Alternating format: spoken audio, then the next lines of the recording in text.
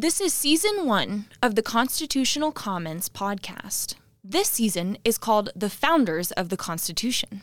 Your host, Rob Nadelson, is a nationally known constitutional scholar and author whose research into the history and legal meaning of the Constitution has been cited repeatedly at the U.S. Supreme Court by both parties and by individual justices.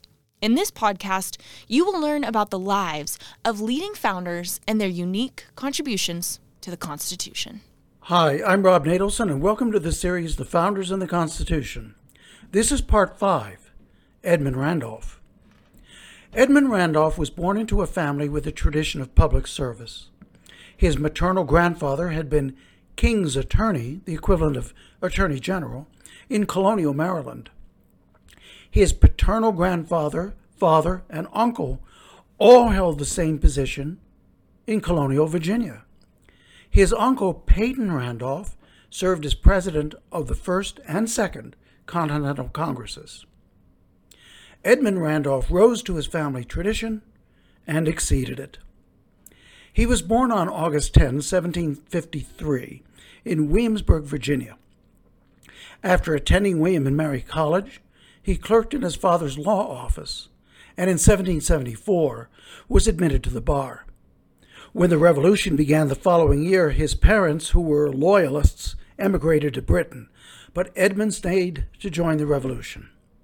He enlisted in the Continental Army and became an aide-de-camp to General George Washington. When Uncle Peyton died, leaving Edmund as his heir, the young man obtained a discharge from the Army and returned to Virginia to wrap up his uncle's affairs. Once back home, his rise was meteoric. In May 1776, he was elected to the Virginia Convention tasked with creating a new government for the state, free of British control. Although he was the youngest delegate to the convention, his colleagues placed him on the committee for drafting the new state constitution. Later that year, he was elected Attorney General of Virginia, a post he held for a decade.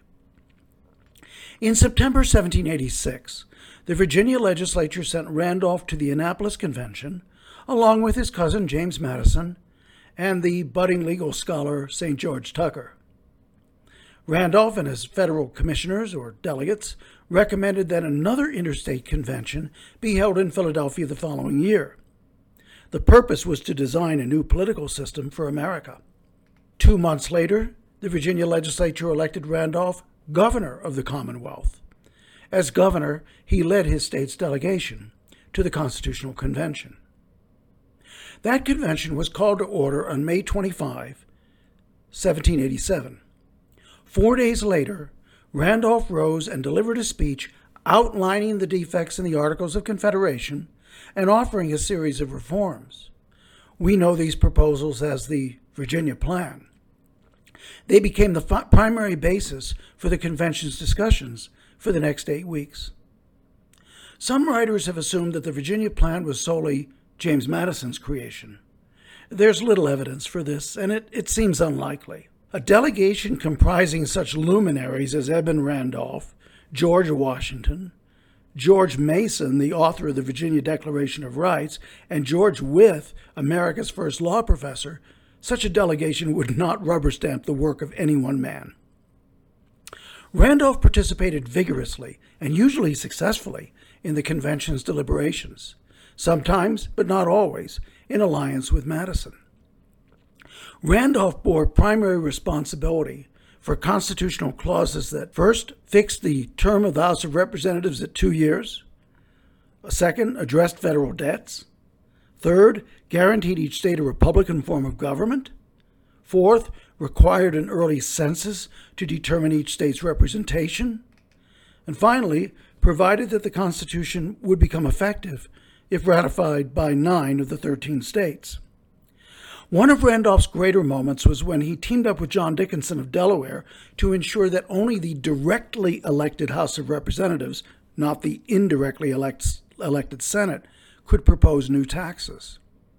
There was significant resistance to this proposal. However, as I noted in the previous installment in this series, Randolph and Dickinson accurately predicted that when the ratification debates began, opponents would tried to tar the Constitution as too aristocratic, ensuring that only the People's House could propose taxes would blunt the attacks. Another important moment for Randolph was when he moved for a day's adjournment to allow heated tempers to cool. His motion passed, and the commissioners came back later in a more tractable mood. On July 26, they directed a new Committee of Detail to prepare an initial draft of a constitution. The delegates elected to the committee were Nathaniel Gorham of Massachusetts, a former president of Congress who had served the convention as chairman of the Committee of the Whole, Oliver Ellsworth, Connecticut's foremost lawyer, James Wilson, Pennsylvania's foremost lawyer, John Rutledge, South Carolina's foremost lawyer, and Edmund Randolph. The convention went into recess and the Committee of Detail went to work. Randolph's colleagues entrusted him with preparing the initial outline. In other words, Randolph prepared the first draft of the Constitution. On August 6th, the convention reassembled, and the committee presented its new draft.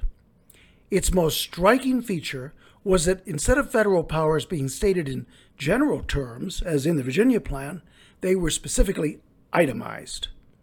Earlier in the summer, Randolph had thought it was premature to list specific federal powers, but the passage of time had clarified his thinking. The committee's listing or enumeration scheme became a central feature of the finished Constitution. Despite his success at the convention, Randolph balked at signing the finished document. He suggested changes that would enable him to sign, but his proposals were rejected. He concluded that the only way to obtain the alterations he wanted was to permit state conventions to propose amendments to be reviewed by a second federal convention held before final ratification.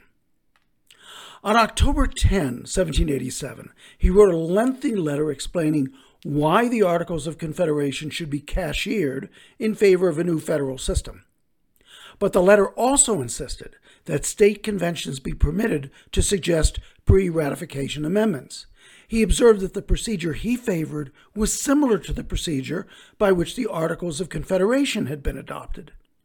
He expressed confidence that conventions in a majority of states would agree to such amendments. His prediction about what other states would do proved wrong. When the Virginia Ratifying Convention met in Richmond on June 2, 1788, 8 states already had approved the Constitution, and they had done so without insisting on any prior amendments. Massachusetts and South Carolina had proposed amendments, but to be adopted only after ratification. Randolph realized that Virginia's choices were reduced to this. Virginia could vote to ratify, resulting in union under the proposed Constitution, or Virginia could vote against ratification, likely resulting in no union at all. Randolph passionately chose union. However, the elections to the Virginia Convention, the Virginia Ratifying Convention, had not gone well for advocates of the Constitution.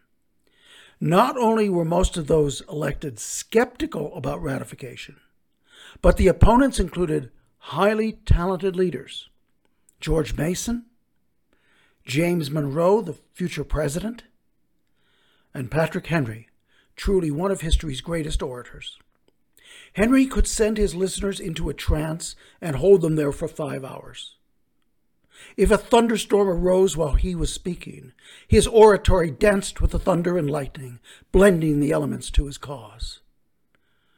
On the side of the Constitution were Madison, who, alas, was no orator, George Wythe, Edmund Pendleton, and the Commonwealth's top lawyer,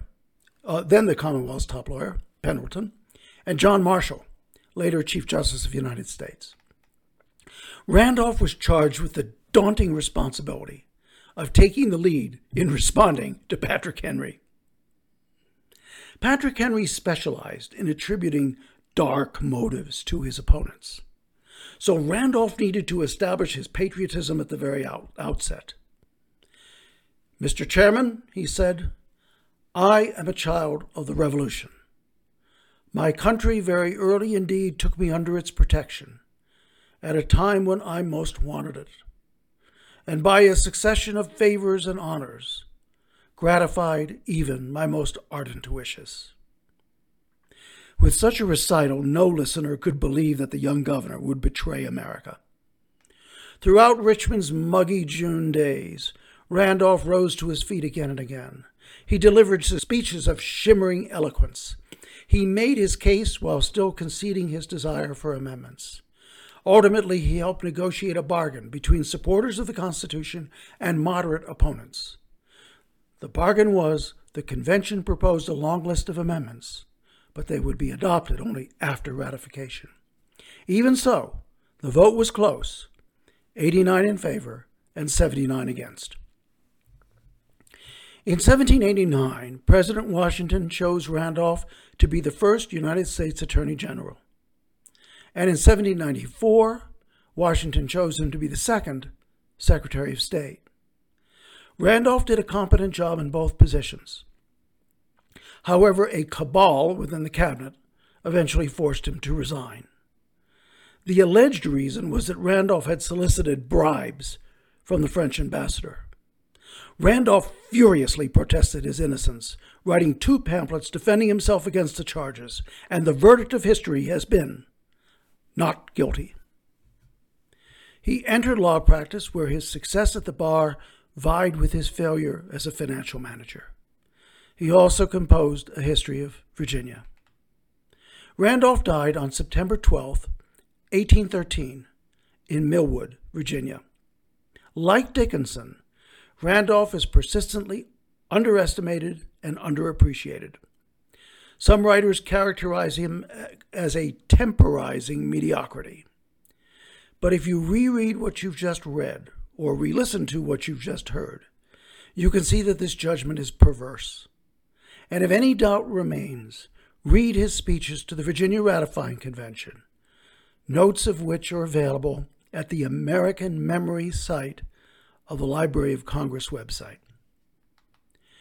If Randolph failed on any level, it is that he was too honorable for the jungle that federal politics had become. As E. Lee Shepard wrote in the American Dictionary of National Biography, quote, he struggled throughout his political life to rise above faction and to support positions and policies that he deemed worthy of his advocacy. Unfortunately, with the establishment of the federal government and the broadening of the new national political arena, his high-minded approach to public service became increasingly untenable. If not for Edmund Randolph, America's most populous and most influential state, Virginia, would have rejected the Constitution. George Washington would have been ineligible for the presidency. The Union would have been smothered in its cradle. Thanks for listening. I'm Rob Nadelson.